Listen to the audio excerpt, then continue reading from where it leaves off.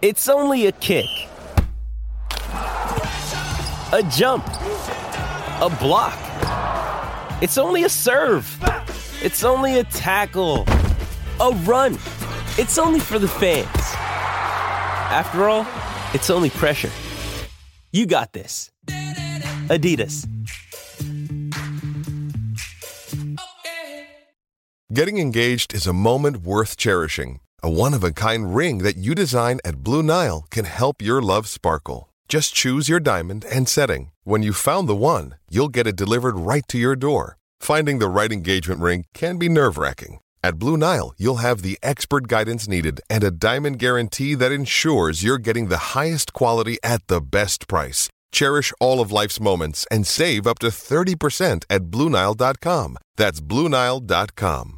I mean, what's Pro Football Focus doing? Last week they had Brady. This week they got Brady. We're literally doing it differently from everybody else. As a matter of fact, moving forward from this point on, I will not make reference to PFL. Ready to get into it? Yeah. All right. We're going team by team. I would be very careful about slinging stuff. Am I going to get sued? We got legal on this? I like football season, and all the things that go with it.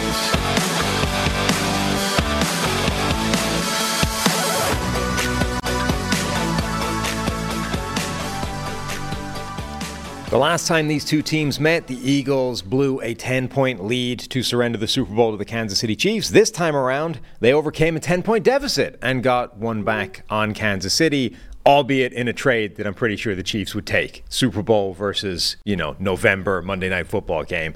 We're going to get into that game, talk all the storylines coming out of it, as well as some breaking NFL news this morning. Matt Canada, offensive coordinator of the Pittsburgh Steelers, has been fired.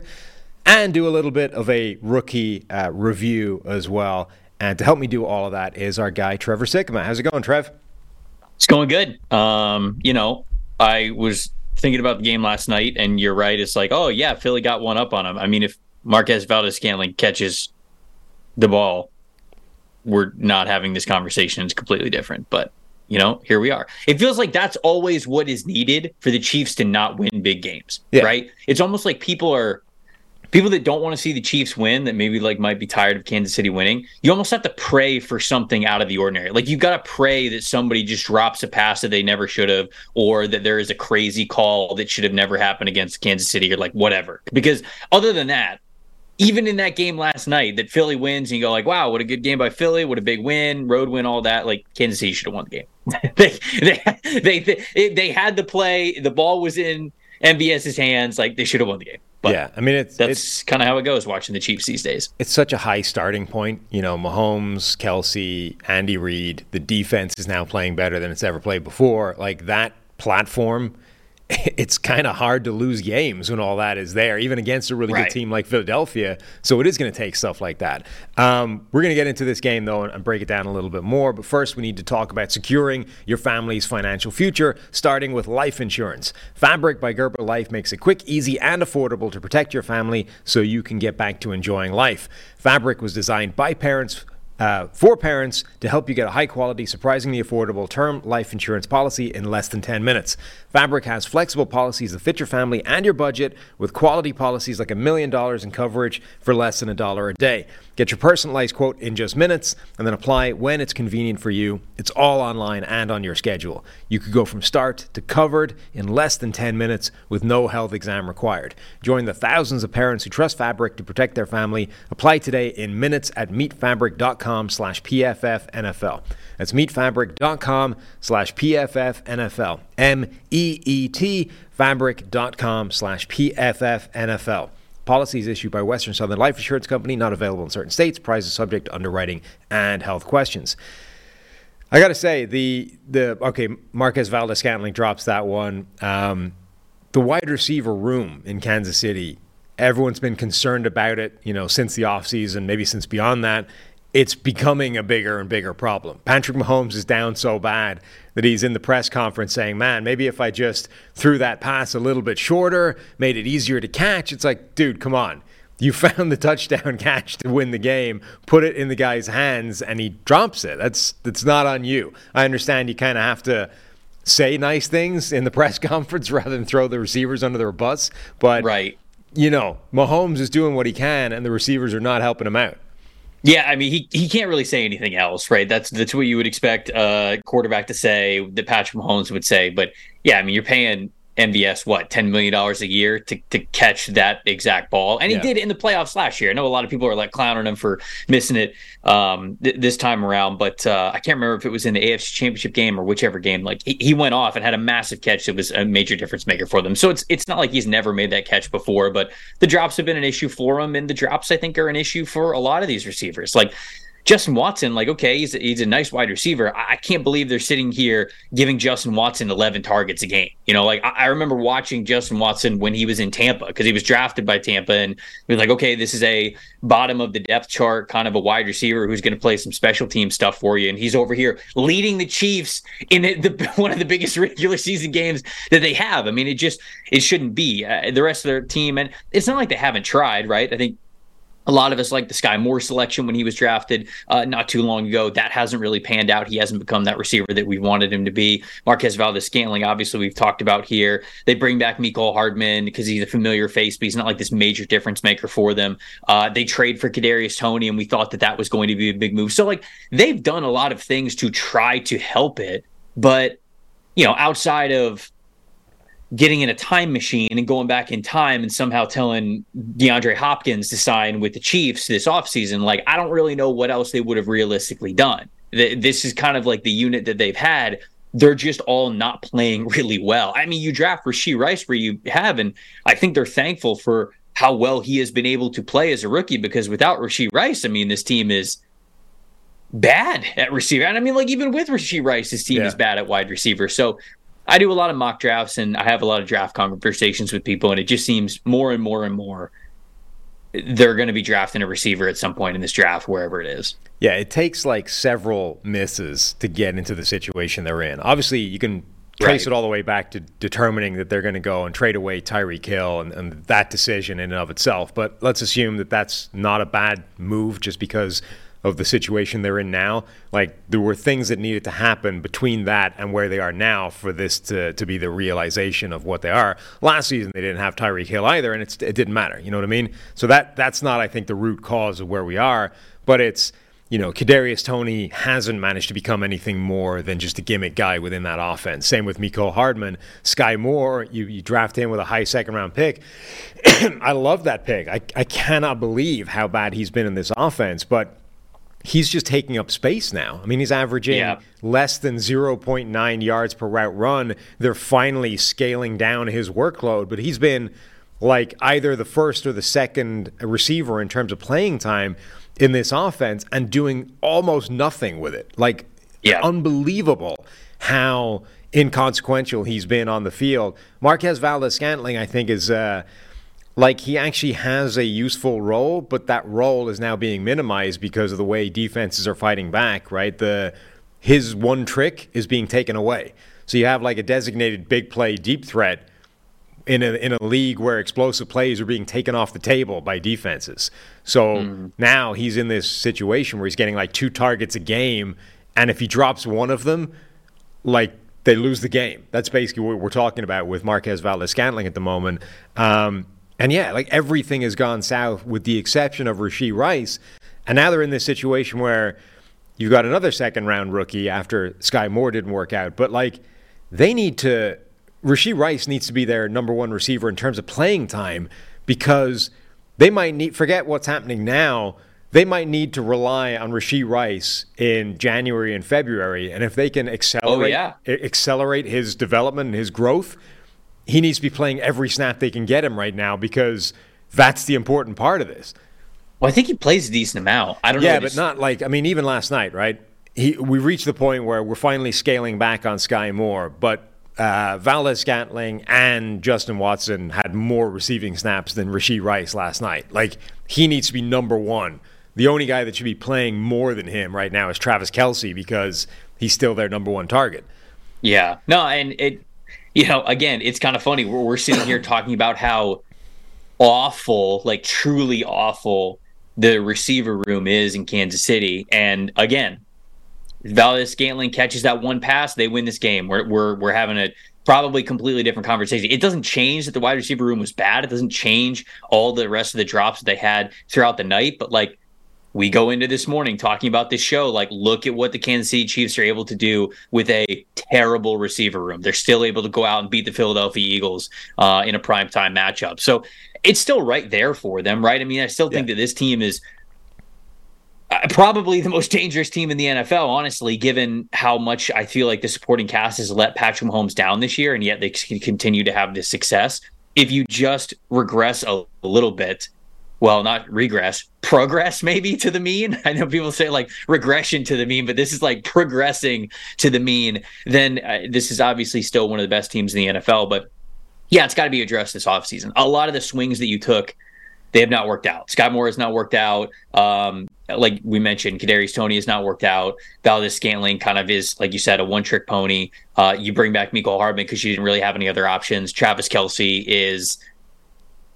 I'm not saying that like he's starting to like fall off a cliff, because I think that last night was just a bad game from him. He's just had really good games throughout the season. But how much longer can you really think that, like, yeah, we got Kelce as the top receiver option, like we're good to go? I think that you have to allocate a major resource, whether it's in cap space or in the NFL draft, into the receiver position, because it's Justin Watson. All due respect, of course, Justin Watson can't be getting 11 targets against the Eagles on primetime in Monday Night Football. Like, your receiver room's got to be better than that. You've got to do better by your generational quarterback to have a better offense and a better cast than that. Yeah, it's worth making the point that even if Marquez Valdez-Scantling catches that ball, they score the touchdown, they go up. The Eagles have 90 seconds or whatever it is to answer. They might not still win the game, but they would have taken the lead with, minimal time on the clock in a game where defenses were winning on both sides. You would like their chances of holding it in that situation. And it kind of brings me around to, like, what a weird game that was generally. It didn't look like a rematch of the Super Bowl. Defenses were winning, but I don't know that defenses were necessarily doing anything special necessarily. The rain, I'm sure, was a contributing factor to both the drops and just general offensive inefficiency. Like, Kansas City was suffering with drops. Philadelphia just were suffering with weird play calls. I mean, Peyton Manning on the Manning cast, this is a sort of derivative of Indianapolis's offense back in the day. Like, if you trace the coaching steps and the tree, the plays are the same, right? So he's calling out and describing the plays that they're running and is confused by the plays that they're running. He's like, why are we running this sequence of bubble screens, none of which are having any success? And this offense for Philadelphia, I mean, it's really a couple of big plays, and that's it. They got that one bomb to Devontae Smith that they got. They had a nice play to DeAndre Swift, but Philadelphia's offense did not have success outside of a couple of just spurts over the course of 60 minutes. Yeah, I don't know. When I watched this game last night, I thought that these were two really good teams. I think you mentioned it. It's more of a defensive season than it certainly has been in recent years in this league. And I think that we're just seeing that all across the board. Offenses are down in general. So when I watched this team, I thought that these were still two really good offenses that I do believe the rain affected both of these teams. Certainly the drops really hurt Kansas City, but I also just felt like these defenses were playing really well. So to me, this was a very evenly matched top-tier matchup. I know it didn't look like the Super Bowl because the offensive execution for both teams wasn't as stout as you mentioned, but I still came away watching this game with, like, these are the best two teams in the NFL. Like, you could just send to the Super Bowl if you want. I think it's going to be these two teams because I do believe that they're the most talented in each of their conferences. So I didn't feel as much of a, like, man, this isn't the same. These aren't, like, this isn't the matchup that we saw in the Super Bowl. It was a different game, certainly, but I still came away thinking these are the two best teams, and we could very well see a Super Bowl rematch. No, it wouldn't surprise me at all if this was a preview of the Super Bowl. I think there'll be a few other teams in the mix, but definitely it's absolutely one of the most likely outcomes. But what it was, I think, was another game where the theme for both these teams over the course of the year is the offense hasn't quite been right. And with Kansas City, there's an obvious explanation of they have no wide receivers. For Philadelphia, it's a little more difficult to pinpoint, but it hasn't been the way it was last year. It hasn't been firing on all cylinders. Typically, it's been sputtering, and then they find a bomb to A.J. Brown this season. This game, it was a bomb to Devontae Smith, but the same kind of idea. Like, it hasn't had the kind of slick success that it had last year. And in this game in particular, the play calling was strange, but also like just simple overthinking. Like they had a 3rd and 1 and decide not to go with the tush push, right? Why? I mean, this is an unstoppable play. Why? Well, then they come back to it later, and honestly, that seemed to spark the offense. Like they actually relied on the push play for a play, a drive or two later, and suddenly, like they seem to get a bit of belief again. Like, hey, remember, this play is unstoppable. We're unstoppable. Like, why on earth? I get it. It was 3rd and 1 and a bit, right? It wasn't like a short 1 yard. It was 1 and then some. But like we saw with the play down by the end zone, that push play is good for 2 yards in most situations. More than that. Yeah. Dude, I'm watching some of these tush push plays. I'm like, if you ran a Madden simulation where they were only allowed to do that play, do they win the football game? Like against, like if they're playing, if the Eagles, if you set up the average, now see, I mean, like the average is tough, obviously, because they're just trying to gain a yard and nothing else. But if you basically put the Philadelphia Eagles against the Carolina Panthers and said, okay, the Eagles are only allowed to do the tush push, do they win that game? Because I think it's close. Yeah. I mean, yeah, like I think it's close. I said this a while ago on Twitter that the thing that will get that play banned is not, it's not player safety. It's none of that stuff. It's when they realize that it's good from like two or 3 yards and they just start chewing clock with it. Like if they're up in a game in the 4th quarter, then they just spend 8 minutes doing the tush push and nothing else and getting 2.5 yards every play. Right, because what was the percentage? The percentage is like, I think they've converted like 53 out of 59 or something. So it's like, okay, it's at least good for a yard at an insanely high clip.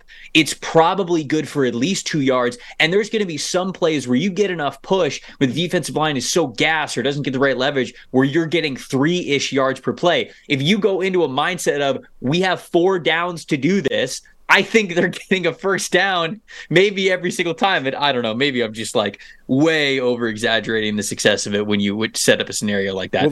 But I do kind of agree with you. Like if they get into a situation where they've got to burn a lot of clock, just start doing that. See what it is. Like complete one pass, just run the ball traditionally, get into 2nd and 6. And you've got 3 more downs to get the first down. Just tush push all 3 times.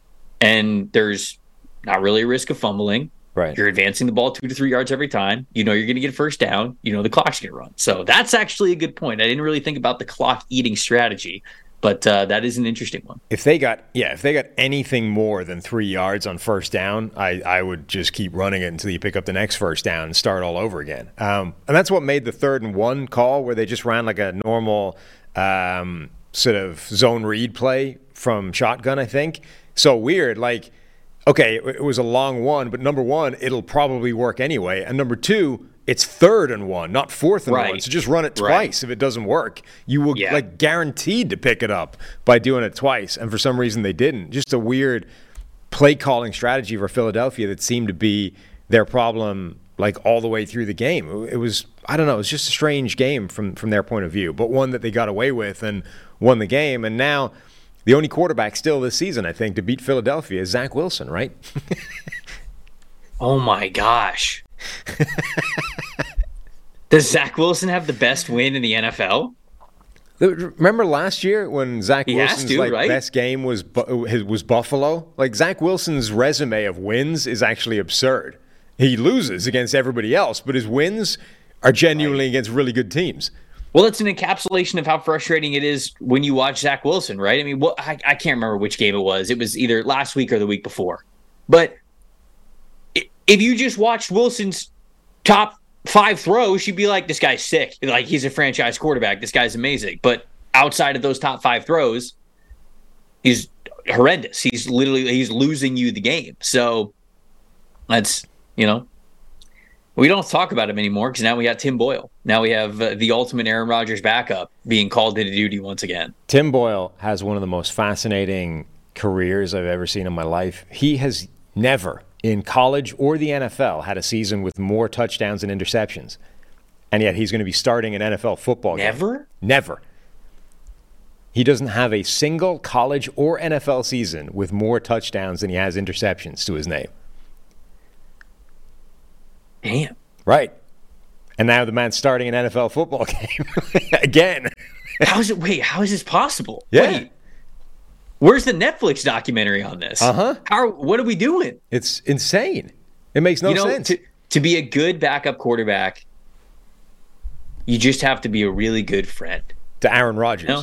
Yeah. You just got to be a really good friend. Like, you just got to be a bro, like you just got to be a likable guy. You got to be the funny dude in the locker room. And the franchise quarterback's going to carry you around everywhere. That's good. I should start evaluating backup quarterbacks differently when I'm scouting them. Like, if I get to the point where I'm talking about a 6th rounder and beyond, like a guy who's going to be absolutely a career backup dude in the NFL, I've just got a completely different scale. Like, I don't have a numerical judgment scale for like, okay, what's the arm strength, the accuracy, the decision making. I've just got, are you funny? Are you a good friend? Do you show up on time? Do you have a lot of coaching cliches? How many notebooks do you own? Like, what's your favorite? How many lines of the movie Tommy Boy can you quote off the top of your head? Like, that's the categories we're talking about. That's what you need to have to make it, apparently. Right. Where are you sourcing the snacks from? Like, those kinds of questions. Sure. Yeah. It's like there's a few of these quarterbacks, not quite as bad as this, but like Kyle Baller's college stats are insane. Like, the idea that guy was ever a first-round draft pick based off his college career is nuts. I mean, he was drafted in the first round because he threw a football 50 yards from his knees, not because of anything we saw in his college career. He had one season where he had like a significantly better touchdown number than interception number. And that year, he completed 53% of his passes for 6.7 yards per attempt. Like, Kyle Baller's marquee signature season was crappy, and yet the guy went in the first round and was an all-time bust. You just can't teach arm talent. Can't teach it. And that's what the NFL draft is all about, unfortunately. There have been a lot of bad quarterbacks who could throw the football very far who get drafted way higher than they deserve to get drafted. All right, this podcast is brought to you by Prize Picks. Now, Tyler, producer extraordinaire, did the Prize Picks for this week, Monday night, and apparently went 1 for 3. So not a vintage day for our guy, Tyler Sovchek. I think Mahomes was the only one of those things that actually came off. The other ones, Jalen Hurts, apparently not the rushing threat you thought he would be. So bad day for Tyler. We'll see if he pitches it back to somebody else or if he tries to. He was close. Hurts was close. Yeah. He had 29 rushing yards. Close doesn't get you anything, though, Trev. Close gets you nothing. Gets you mockery. Close does keep you thinking that you should continue to bet, though. That's what it does. Anyway, so we'll see if he redeems himself or pitches it back to somebody else that might have more success. But also, with the basketball season here, you can now pick Combro projections. Maybe that's how Tyler's going to redeem himself, start threading in basketball to his football picks. From the Specials League on Prize Picks, a league created specifically for combo projections that includes 2 or more players from different sports or leagues. For example, LeBron James and Travis Kelce at a 10.5 combo of 3-pointers made and catches. Want to play alongside some of Prize Picks' favorite players like rapper Meek Mill and comedian Andrew Schultz? You can now find community plays under the promos tab of the app to view entries from some of the biggest names in the Prize Picks community each week. Prize Picks even offers a reboot policy so your entries stay in play even if one of your players gets injured. For football and basketball games, if you have a player who exits the game in the first half and does not return in the second, that player is rebooted. Prize Picks is the only daily fantasy sports platform with an injury insurance policy.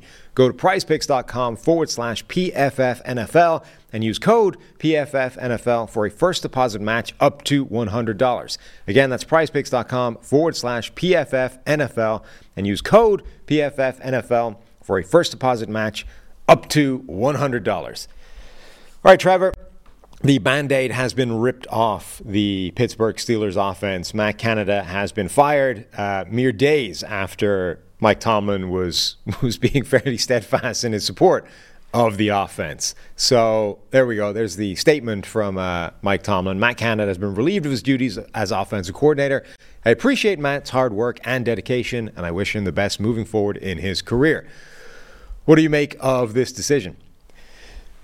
feels like it was 2 years too late. It feels like this should have been done a long, long time ago. And I'm not going to sit here and say that being an offensive coordinator, a play caller in the NFL is easy, but very clearly, like, Canada was not going in the right direction with this team. And it's always how should I say this? The most dangerous thing a franchise can do is kind of like drink their own Kool-Aid, right? I mean, like, if you happen to have the ball bounce your way a couple of extra times and you know that you're getting lucky here and there, the worst thing that you can do is totally buy into a lot of that luck and think it's replicable. Steelers, and I don't mean this as too much of an insult, because I still think Mike Tomlin is an incredible head coach, and what he has done over the last 2 decades in this league has been unbelievable when it's come to success. But certainly as of late, they've had a lot of luck, I think, to get to that streak of being above 500 or not below 500, right? And it just feels as though there was a big push to say, like, no, we're fine. No, Canada's good. The offense is good. We're good to go. Look at this. Look at our record. Look how we're winning these games. And it's really dangerous when you do that. I think that it's really dangerous when you're kind of like sipping the Kool-Aid of a team that you know that is playing above expectation, having a little bit more luck. Because you need luck to win in this league, but you don't want that to be a pivotal strategy of how you are winning games. You don't want it to be like, oh, okay, well, if luck's not on our side today, we're screwed. And it feels as though the Pittsburgh Steelers defense is a little bit of a different story, but offense especially, if luck's not on their side on offense, it's not good. And for the last 2 years. And so that's why it feels as though the arrow has been pointed for a long time now, but Mike Tomlin put it off. And I think a record, wins and losses, that's all that matters. And I just coach, but I feel like he was kind of sticking a little bit with the offensive coordinator thing. To me, this is long overdue. Yeah, no, I agree. And we talked about this a little bit on yesterday's show. Like, the Steelers and Tomlin were in a tricky position because I think a lot of Tomlin's mystique and like the reason that he has more success than a lot of other coaches is all the intangible stuff that is difficult to quantify, but definitely real. Like, as much as we want to focus on play calling, fourth down decision making, clock management in game, all this stuff, which is important, there has to be a huge element of leading a room, fostering a culture, getting people to buy in, like motivating a group of 90 people plus over the course of a week and sustaining that week on week on week, all this kind of stuff, right? And like, I don't know how much you disrupt that if you mess with the belief, right? Like, how much of that is simply everybody buying into what you're doing and saying, no, it doesn't matter how much we're getting ripped by the external noise, by the media, by everybody else. Like, we believe, so it's okay. But so if you fire a guy, you immediately say, actually, we don't believe. We recognize something is wrong. Does that erode everything? Like, does that pull the rug out from your entire thing that you've built up? This like fake belief system based off things that weren't necessarily there. Like, have you almost got to keep the blinkers on and say, we just have to get through to the other side because that's the only way this thing exists? But now he's obviously recognized, okay, I have to do this, even if it risks like undermining everything I've built up over the last 6 months. Being able to admit mistakes is an important thing to do. Not just as a football coach, but also in life. You know, like, you've got to be able to understand that, like, you're not going to make perfect decisions all the time. And just because you had a belief in something doesn't mean that belief was necessarily wrong at the beginning, but you don't want to continue to go down a path that you know is not going the right direction out of stubbornness, right? You don't want to do things out of pride. And I'm not sitting here, I don't want to like sit here and make it like I'm accusing like Tomlin of this, and I don't know everything that's going on behind the scenes. I think there's a ton of things that go on behind the scenes of a football team and an NFL operation that we don't hear about. But the on the field product was not good enough. Like, straight up, that is if you just want to judge it on how things came out on Sunday, sure, they were getting more wins than they probably should have been. But like even the offense, like really struggled most of the time. It was not efficient. It was not good. It was not progressive. It was often behind the times on a lot of things, refusing to attack over the middle of the field. And I don't know if that's a Kenny Pickett thing or a Matt Canada thing. I guess we're about to see. But right. I mean, just insane. I looked this up the other day. Pickett has actually, can't remember if I looked this up yesterday. I think I looked this up yesterday. Jimmy Garoppolo still has more throws over the middle this season than Kenny Pickett does. And Jimmy Garoppolo has played half the games that Kenny Pickett has. Right.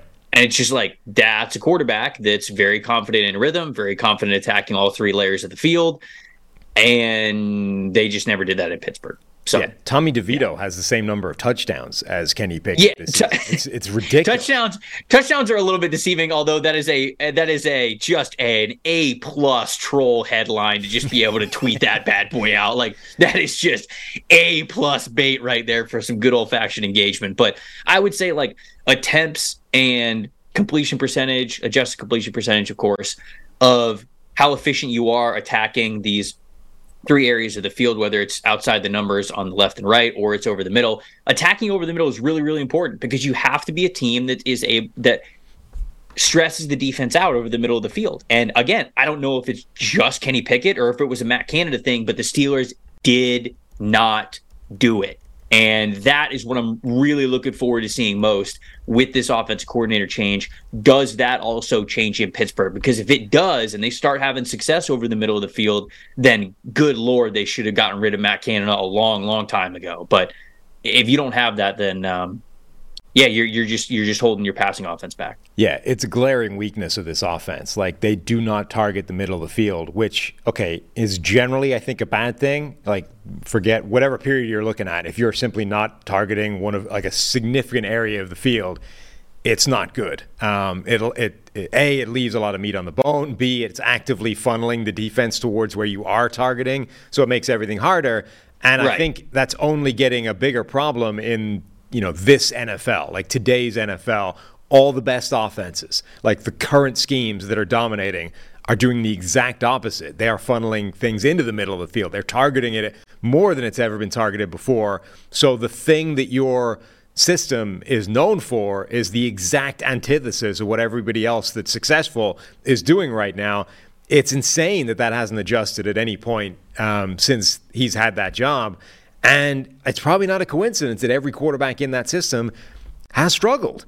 And, everyone's like Kenny Pickett has taken some crap recently because his numbers are not good and because Tommy DeVito has the same number of touchdowns as him. And it's like, Kenny Pickett's the problem. He's not the answer anymore.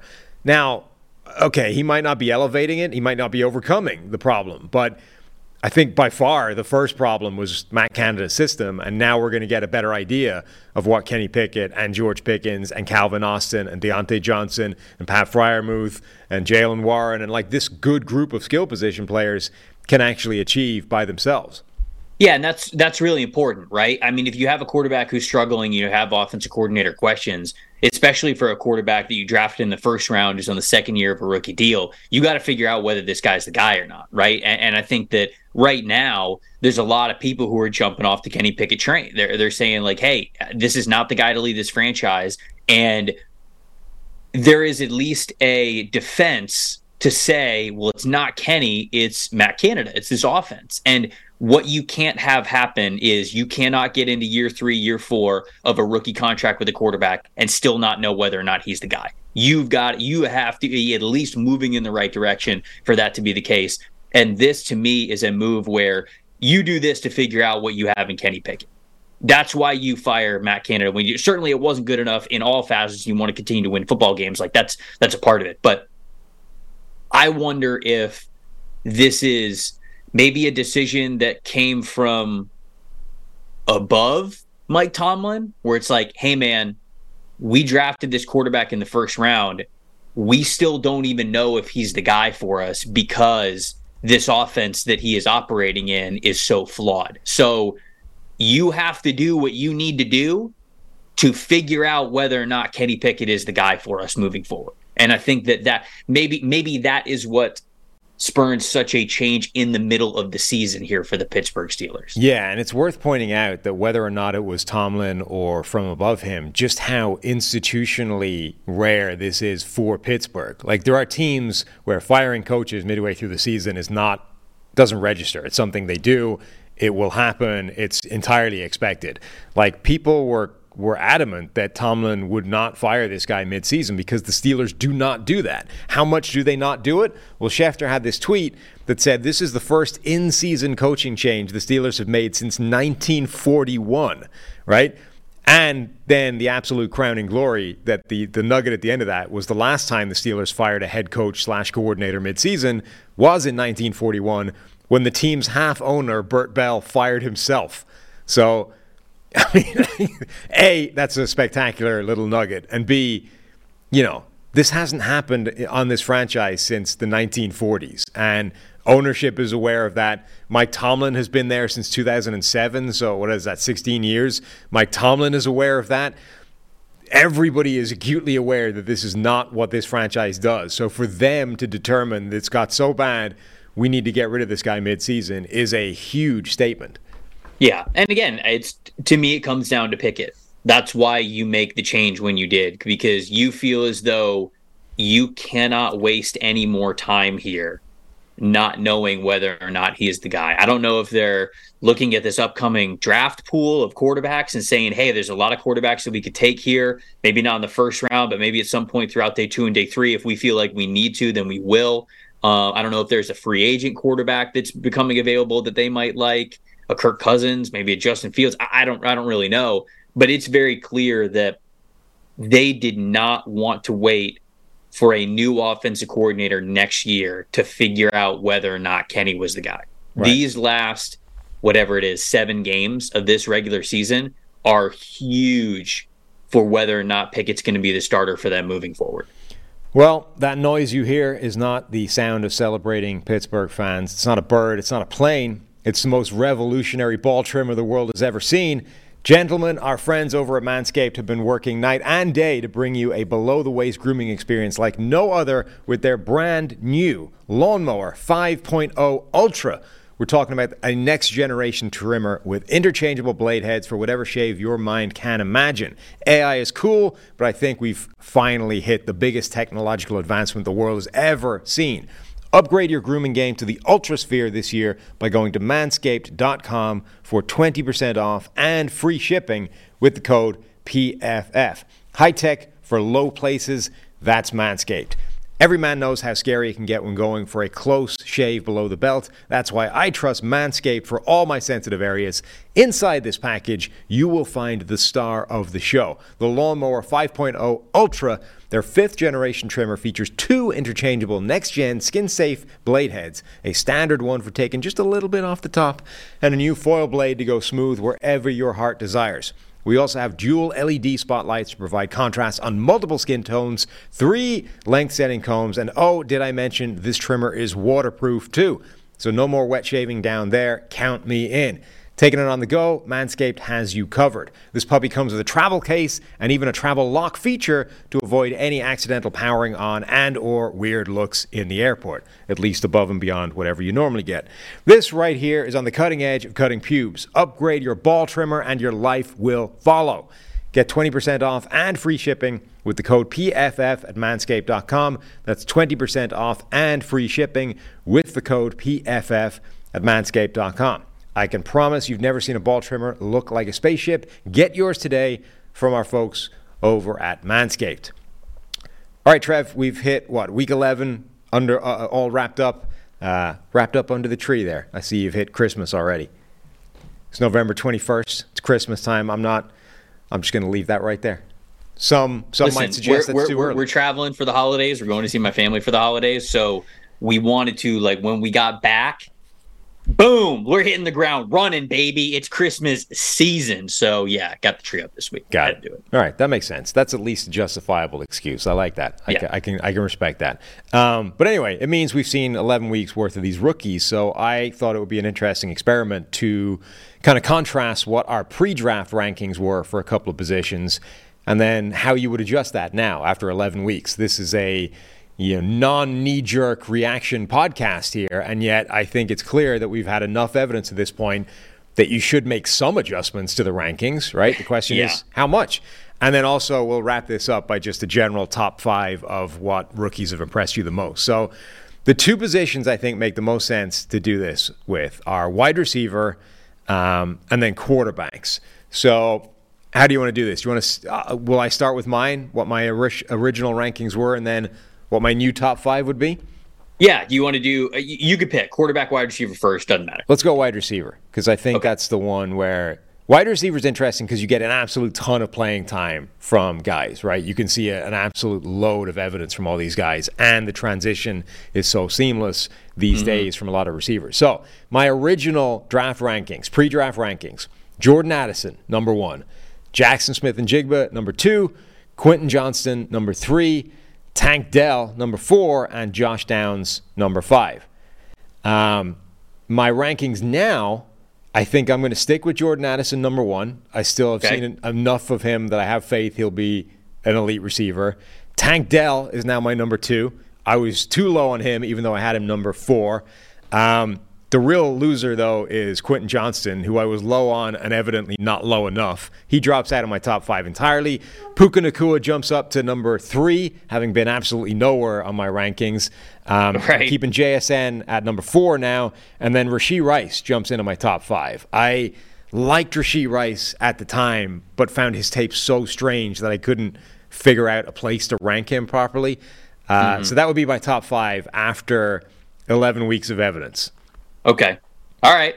Man, all right. So Nacua is all the way up there. I guess that makes sense for how well he has played. Nacua is in my new top 5, but as a draft guy, I can't be too there. I'm going to be harsh on Quentin Johnston, but there's a couple other guys that I have in my top 5 that it's like, okay, it's still only halfway through their rookie year. So if we're redrafting them, I don't have a huge shakeup in my wide receivers, but the Tank Dell one, man, Tank is so awesome. Yeah. I had Tank at like wide receiver 11, and it was one of those things where it's just like, dude, elite body control, elite separation, elite startability, but he's just so small. Yeah. And I thought the same with Jordan Addison. And I had Jordan Addison, we'll see in a second. I had Jordan Addison as my wide receiver 5. And it wasn't because I didn't like his tape. Obviously, it was a Biletnikoff winner when he was at Pittsburgh. He was great when he was at Caleb Williams at USC. I just wondered, like, are you able to separate as much when you are now going up against NFL-level secondary speed every single week? And do you have the ability to get off press coverage and really maintain that type of separation level? And he does. So this draft class has already become, people talk about, hey, like, who are guys that maybe you missed on or were lower on that you learned from? This has already felt like it's been a season where it's taught me a little bit of, hey, at wide receiver, you could be a size outlier and you can still win as long as you are phenomenal at separation. As long as you have great body control, you're a really good route runner, like you can make up for it. Because those are two guys who love their tape. I just didn't know what to think about them as 0th percentile weight type of players. I love Tank Dell's tape, but the question is exactly what you're saying, right? It's like, does that function at the next level when you're facing bigger, stronger, faster athletes and they know how to deal with that and there's less space to work in? As soon as the answer was evidently yes, then he immediately catapults up your rankings. And I'm so mad at myself that in the original rankings I didn't have Dell over Quentin Johnston. I liked his tape. It's so hard to have a guy who weighs 150 pounds above Quentin Johnston. I liked his tape much better. I didn't like Quentin Johnston's tape. I love Tank Dell's tape. And literally the only reason I didn't have it was, Quentin Johnston is prototypical NFL size. Tank Dell is prototypical middle schooler size. And I can't do that. And now I'm like, I would have looked so great if I had Tank Dell over Quentin Johnston. I couldn't pull that trigger, so I'm stuck with him at 4. You had him top 4 though, so I love it, man. That's awesome. That was a fantastic call by you. Okay, you want to go? You want to see mine? Yeah. What do you got? Okay, so my pre-draft rankings. And remember, again, we're halfway through a rookie season, so I'm not going to change a ton because I still like all of. Well, So my pre-draft rankings, number 1, I had Jackson Smith and Jigba. Number 2 is where I had Quentin Johnston. Number 3, I had Zay Flowers. Number 4, I had Josh Downs. And number 5, I had Jordan Addison. If I was reordering them, redrafting them right now, I'd still have JSN at number 1. I've got to stick with it. He had the wrist injury. I mean, he looked great in the preseason. He's looked great as of late. I think he's still going to be an absolute stud. So I'm going to stick with him at number 1. I'm going to move Jordan Addison up to number 2, though, because of what he has been for that Minnesota Vikings team and how he has shown that the lower weight profile is not stopping him from getting open and being a big play player. So I got him at 2. I'm sticking with Zay Flowers at 3. I know that Zay Flowers kind of struggled with some drops and he's still coming along, but this is a dude who I think moves so uniquely, so explosively. I feel as though he has the chance to just be an elite route runner in the game. So I'm still sticking with him at number 3. I think the same about Josh Downs. This was the one that I almost switched. I almost switched Downs for Flowers because what I have seen, especially over the last couple of weeks from Josh Downs, I absolutely love. He is to a T, nailing the type of player that I thought he would be as an elite, quick hit player, as a slot guy especially. So immediate success and kind of envision of what he has already become. I almost put him at number 3, but I kept him at 4 just to say, hey, I don't want to give up on my pre-draft rankings just yet. And then I do have Puka Nacua at 5. Tank Dell would have been right there as the next guy in. Both of those dudes have been incredibly productive here. But the reason why I have Nacua at 5, and I rewatched a lot of these guys last night, is because, I want to give Nacua all the credit in the world. The work that he has clearly put in already within that offense, to know that playbook, the chemistry with Matthew Stafford, like all of that is turning into one hell of a season for this dude. But when I watch Nacua, it's not like he's this unique athlete. He's just what the best ability that he has right now is his work ethic is clearly just through the roof. Like clearly he is wanting to be a carbon copy of what Cooper Kupp is and how reliable he can be with Matthew Stafford. So he's just at the right place at the right time. There's a lot of schemed up yards that he gets as well. So those 4 guys that I have ahead of him, I think are all more physically gifted than Puka Nacua is. So I thought that pre-draft, I'm still going to say that now. But that's my list, and that's what I'm sticking with here if I'm doing a redraft. Yeah, I think so. The Puka Nacua thing is interesting because you're like, if you're just looking at production, he would be your number 1 guy in a redraft, right? But both of us would sort of look at it and say, it's not, I mean, you can't sort of say his ceiling is lower because obviously they show that if they feed him the ball, he can lead the league in production. But it's more, I think some of these other guys have a broader skill set and can win in more ways, right? So I think that's why I think you definitely put him in the top 5, but projecting forward what the next 5 years are going to look like, it's probably not one, for either of us. Right, because I asked you specifically, I was like, are we ranking how these players have played so far, or are we redrafting them? And because we are redrafting them, I'm obviously sticking a little bit more towards my pre-draft rankings because these are players who I didn't rank to have the best rookie season. I ranked to have the best NFL career, and I think that those 4 guys are more physically gifted than Nacua is, and I still feel that way even though he's had a ton of success. But I know Walt's pissing me in the chat. He's like, no way you can't have Tank Dell number 5. I know. I didn't know where to put him. He would have been that next in line for me. So. And then the Zay Flowers one is interesting because both me and Steve were lower on Zay Flowers than pretty much everybody out there. And I actually feel really good about my description of Zay Flowers as a player, even if he's been a little bit more productive with it than I expected, because he doesn't run real routes in Baltimore, right? He's a gimmick receiver at the moment. He's a slot receiver that runs a bunch of shallow drags, the occasional deep ball, and a bunch of bubble screen type things. But they know how to do that. Like Baltimore is an offense now that actually has a role for that. I compared him pre-draft to slot receiver Dante Hall back in the day, right? The human joystick. And I love that comp. And actually, the more he plays, the more I think it was dead on. And my concern with it was Dante Hall as a slot receiver didn't do that much, right? And now the NFL uses that position more and better now. They're better equipped to deal with that. And I think I kind of underestimated how much better they were, right?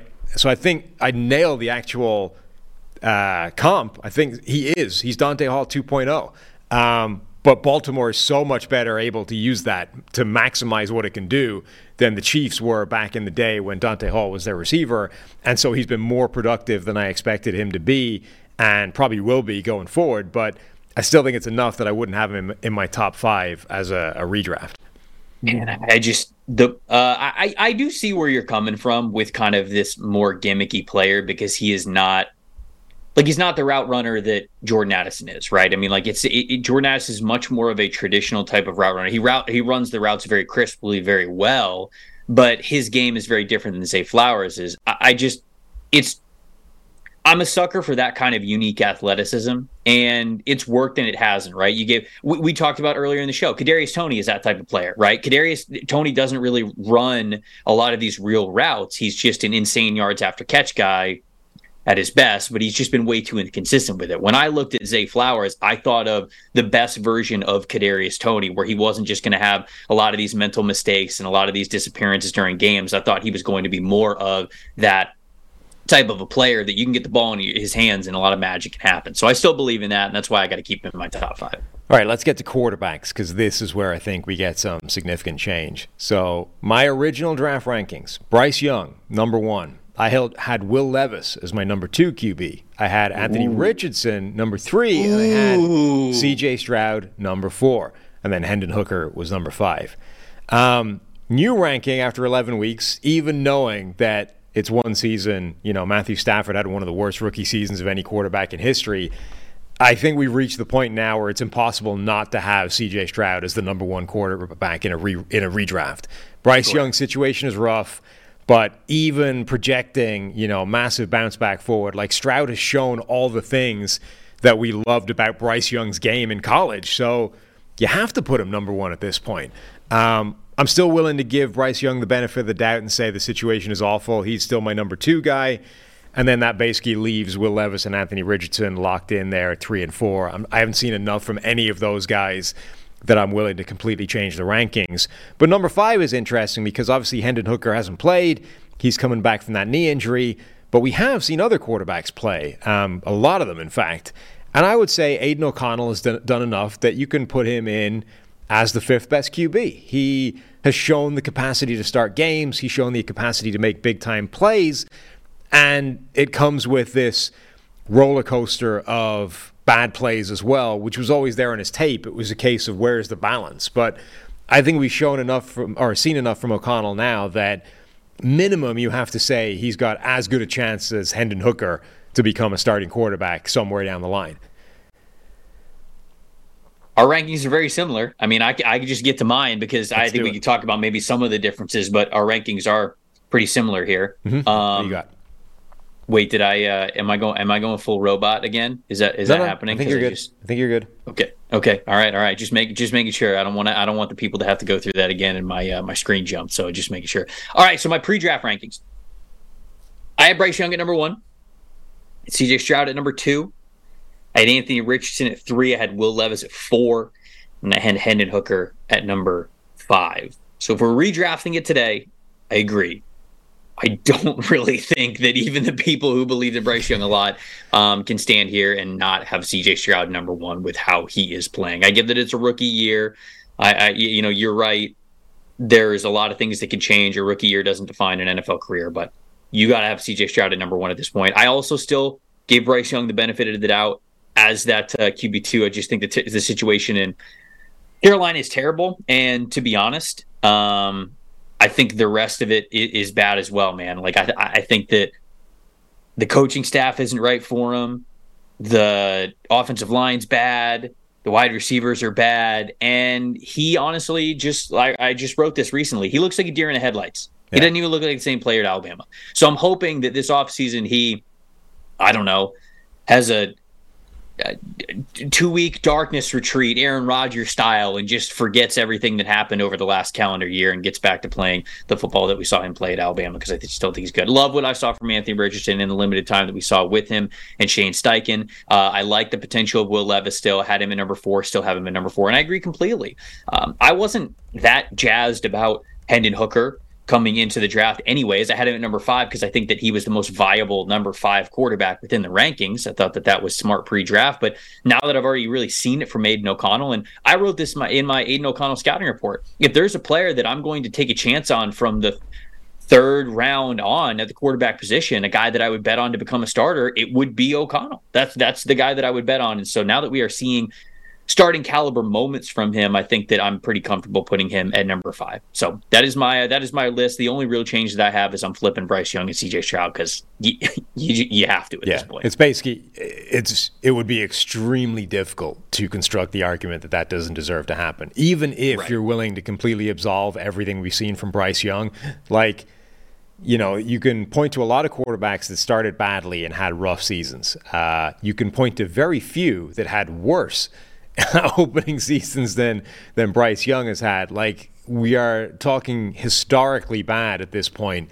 But even if you're willing to say that that's just, you know, it's Matthew Stafford's rookie year, he'll come good, he'll be great down the line, you still have to ignore basically everything you've seen from CJ Stroud and say, not only is he going to be great down the line, but he's going to be better than what we've seen from Stroud, which is already extremely good. So, like, you have to adjust the rankings from both different sides, right? You have to move Stroud up and bring Young down. The argument for Bryce at this point is him not getting jumped by Richardson. Honestly, like it is less of an argument for him being above Stroud, and it's more of him staying above Richardson at this point. Because what we saw from Richardson, it wasn't perfect, but like, damn, he had some nice moments, and clearly, like, a physical beast at the top level now in the NFL, where he's going to be a difference maker as a runner, he's going to be a difference maker as a passer with how fast he could throw the ball, how far he could throw the ball. Like, we saw glimpses of all of that, where he's still putting it together, of course, before he got hurt, but the reason why you would keep Bryce Young at number 2 isn't a CJ Stroud argument, in my opinion. I mean, Stroud is playing well enough where what's the argument at this point? Like, even the best version of Bryce Young as a rookie, I don't even think was going to look as good as what we're seeing from CJ Stroud this year. What'd you say? The only possible argument you could even construct against CJ Stroud at this point is if you were willing to put 100% of the credit on Bobby Slowick and the system, right? And even I'm not willing to do that as a PFF Bobby, you know, fan and friend. I'm not willing to say it's all Bobby. CJ Stroud's just a passenger in this thing. Like, maybe collectively it's working better than the sum of the parts, but like, you can't look at CJ Stroud's tape right now and say he's not elevating the thing as well as the thing elevating him. Right. No, I agree. And I think you're right. Like, Richardson has a case over Bryce Young. Levis has a case over. Like, we've seen Levis and Bryce Young have the same number of big-time throws, and Levis has done it on about a third of the dropbacks. Like, there's a stronger argument to put either of those guys above Bryce Young based off NFL tape than there is anything else. But we had Bryce Young significantly higher based off college resume, and that still matters even though we've seen 11 games of the NFL. The toughest part for Bryce is kind of what I said before. Like, he's not even the same player that we saw at Bama. Yeah, it's not like we're getting the Alabama version of him, and he's just making more mistakes or playing in a less talented area. Like, he does not even look like the same player. He looks like he's a shell of himself. Like, he's a walking ghost. Like, he's staring into the abyss most of the games every time the camera goes on it. And so that's the tough part for me. And that's why it's really, really hard to evaluate the season, because I've said on the show before, and I've said it many times, confidence is so important to play this game. It is the key to unlocking all of your talent and all of your potential. If you are not a confident football player, you're not going to be good. I don't know how many players are playing with less confidence than Bryce Young right now. And so I don't even know how to... People are like, oh, see, I told you, he doesn't have the arm strength to do it at the NFL level. He's too small to do it at the NFL level. I can't even tell you whether or not that is or is not the case until I see him try to play more confidently. Honestly. Because the second that we get to see Bryce Young, like I'm hoping next year he comes out of the gate swinging. New man, new quarterback, playing confident as hell. They win, 3 out of their first 4 games. He's playing well. He feels like the man. And then he goes up against a really good defense and he's trying to push the ball as far as he can, as fast as he can, as confidently as he can. And if that ball starts to get picked off all the time, then you go, okay, probably doesn't have the physical ability to play as a starting quarterback at this level. But we don't even get to see that right now because instead he's hesitant with his reads. He's slow with his reads. He doesn't trust himself. He doesn't trust his receivers. He doesn't trust his offensive line. So we're not even seeing his talent right now. We're just seeing a shell of what Bryce Young is supposed to be. And obviously he's not going to be able to dominate the game physically. He was always going to dominate the game mentally if he was going to ever get to that level. So to me, that's kind of how I'm viewing Bryce Young. And I'm almost just punting this entire year because you almost have to. He's just not going to be a quarterback that's really fair of evaluation right now. Well, you're right. Yeah, you're either punting on the entire year or you are terrified at what this is doing to him, right? There's 2 ways of looking at this. Either you say, let's throw it out. It's almost entirely meaningless because the situation is so bad. Or you're like, he is in fact this bad and his entire career is already in jeopardy 11 games into his, rookie season. Either way, it's not good. One last sort of drive-by past this. Tommy DeVito is fast becoming my favorite human in the world because on the one hand, you've got the Sopranos memes. Those are all outstanding. Huge fan. Every statistic connected to Tommy DeVito is also amazing. We already talked about how he has the same number of touchdowns as Kenny Pickett. He has been sacked the same number of times as CJ Stroud on 29% of the dropbacks. He has the same number of sacks. The pressure to sack rate, like when you get pressured, how many of those plays become sacks? It's a really quarterback-driven number. The best quarterbacks in the NFL do that at like a 10% rate, right? So it takes 10 pressures for you to actually get taken down and sacked by one of them. Tommy DeVito is currently being sacked on his pressured plays at a rate of 47%, which is like mind-blowing. It's amazing. He's just going into every press conference like, yeah, I'm not trying to be Mahomes. Just not. Like everybody else is trying to be Mahomes. I'm not trying to be Mahomes. I'm just trying to, get to the next play. That's all I'm trying to do. Don't turn the ball over. Don't put it at risk. Don't leave the pocket. Pocket's my home. It's my safe haven. I'm going down. Going down with the ship. His statistical profile is just absolutely incredible right now. In addition in addition to all the memes. So big fan of Tommy DeVito. Hope he keeps starting. All right, let's wrap this up with a overall top 5 of rookies so far this season. Offense and defense, who have been the most impressive standout performers from you? I will give you my top 5 to wrap this up, and then you can give me yours, and we'll have a little bit of a conversation about where we screwed it up. Okay. Stroud is the obvious candidate. However, I believe Jalen Carter has had a better start so far than CJ Stroud. All positions created equal. I'm not giving him bonus points just because it's quarterback. I think Jalen Carter has been the most impressive rookie in the NFL so far through 11 weeks. I do think CJ Stroud is right there with him. He's number 2. Devin Witherspoon, the Seattle Seahawks cornerback, has been spectacular. Love that guy's tape. Brian Branch, I think, is one of the best players in this entire draft. I think he's been awesome for the Lions. And then Puka Nacua at wide receiver. We talked about how you wouldn't necessarily project him as being the best wide receiver going forward, but through 11 weeks, it's pretty hard to argue with what he's done. Yeah, no, I would agree with you. Our lists are pretty similar, so I'll just go to mine. I have to have CJ Stroud at 1. Just for, you say, okay, I'm not necessarily taking the quarterback difficulty into account. It's hard for me to not do that, especially given really his supporting cast going into the year. I know that PFF Bobby has been orchestrating a great offense with him, but we went into the year thinking that this is going to be a rough one for Stroud, and I think that he is truly elevating the entire offense around him. So he's number 1 for me. I do have Jalen Carter at number 2.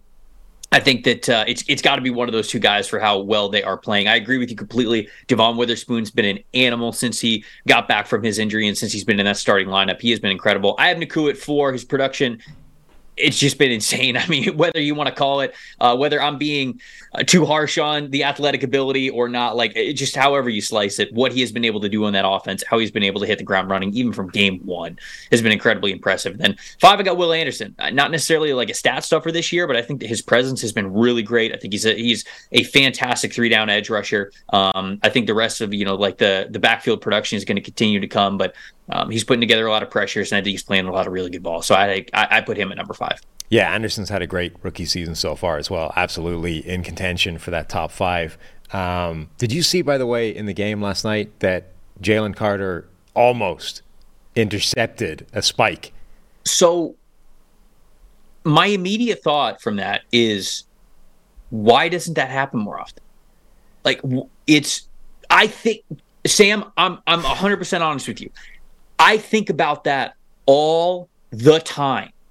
Why don't you try to do this? You know exactly where the ball is going to be. You know exactly what they're doing. Every single time the quarterback spikes the ball like that to stop the clock, you know what's going on. You know where the ball is going to be. If you're the defensive lineman, why are you not just lining up immediately in between the center's legs and putting your arms out? I don't understand. When Jalen Carter did that, this is what I did last night. I screamed yes, because I know that he didn't get it, but somebody actually tried it.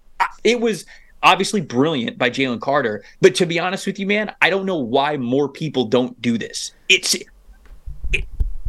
If he catches that football, even if the ball like hits his arm and happens to bounce up and then he catches it or whatever, the game's over. I just can't. I can't believe more people do not do this. I cannot believe it is not taught to do this for nose tackles. So Grady Jarrett actually did it one time, but he like drove through the A gap, I think, or the B gap maybe. Like he didn't dive between the center's legs. Like that was the most impressive part of this play. Shortest distance, baby. Right. Straight line. Like Garrett sort of plowed his way through the line and just sort of like bundled hold of the ball before the quarterback had really had a chance to spike it properly. But the thing that made this play so insane was that he just dived straight through the center's legs and was like lying there with his hands under where the ball was about to land. And it struck me as that, like, it's such a low percentage play, but I absolutely love it. It's like, even if you get in position, it's like when defensive linemen like pick off a pass that they're just trying to bat down. Like, not only do you have to put yourself in the position, but the ball then needs to stick once it hits your hands, which is just such a small percentage thing. But the fact that he did it by diving clean through the center's legs and just having his hands there like ready to catch it, if that had actually come off, it would have been one of the best plays in NFL history. That's the difference. You seal the game if you get that interception. So these defensive linemen, they got massive hands, they got massive forearms. All you got to do is follow the ball. The second the ball goes backwards, and the thing is that when quarterbacks spike the ball, when they get the handoff, they like take one step back, but then they raise the ball up to try to fire it down very quickly. It's not like the second it touches their hands, they just it's immediately on the ground. A lot of them, they'll get the spike and they'll wind up a little bit. So you got a little bit of time to get your hands in there, because his hands, if I remember correctly, they weren't late. No, he was there. It just didn't happen to hit his hands. Yeah, he was basically in position. You got to just teach the technique, right? Go in, have the arms like this, like together. Just have them together. And if the ball happens to hit your forearm, it's going to bounce off your forearm and it's not going to hit the ground. And all you got to do is just put your hands on it. Game's over. I do feel like it's a thing that once an offensive line's actually expecting it, it has dramatically less chance of occurring. Yeah, well, I mean, Creed Humphrey is just going to like literally fall and sit on it. Just belly flop on him. Like that. But I guess that doesn't really matter, right? I mean, it probably makes it more difficult. If Creed Humphrey is laying on top of him and he still catches the football, it's still a pick. I've never tried it, but I feel like trying to catch a football with a 320-pound man lying on top of you is way more difficult than it is without that happening. I wouldn't disagree with you, but I still don't think it's impossible. I also, by the way, have no intention of trying it, even if Steve makes it to 320 pounds. I was going to say, that could be the next charity challenge that you guys do. Not doing that. Even if Steve reaches $3 bills plus, I'm not experimenting with that. No, not doing it. Just not doing it. I feel like height, mass alone, he's got to be close. You know? So he fluctuates in weight, apparently, right? When you're that, okay, sure, all of us do, right? Yeah. But the number becomes bigger when you're his size, right? So you and I'm sure, fluctuate in weight as well, but it's like 5 pounds here or there, right? Steve fluctuates in weight a much bigger number than that because he's a much larger individual than that. And these chairs that we're sitting on here in the studio have to be certified to withstand 3 bills worth of weight because the previous ones were not, and they no longer work as chairs because Steve has systematically broken them all. So yeah, he pushes 3 bills in his bad moments, right? Look, I was just happy that somebody actually went for it because I think about that move all the time. So the fact that you had Jalen Carter at number 1 on this list, even just for that move last night, worth it. I'll accept it. All right, that's our show for today. We will be back tomorrow, myself and Steve, doing our week preview because it's Thanksgiving week. We're going to do it a day early, so the Thanksgiving games are all done. Tomorrow will be the Monster Show, and then no Thursday or Friday show. We will be back on Monday doing every game from the week. So happy Thanksgiving to everybody out there. Thank you so much for listening and watching along. We love all you guys, and we will see you on Monday. No, tomorrow.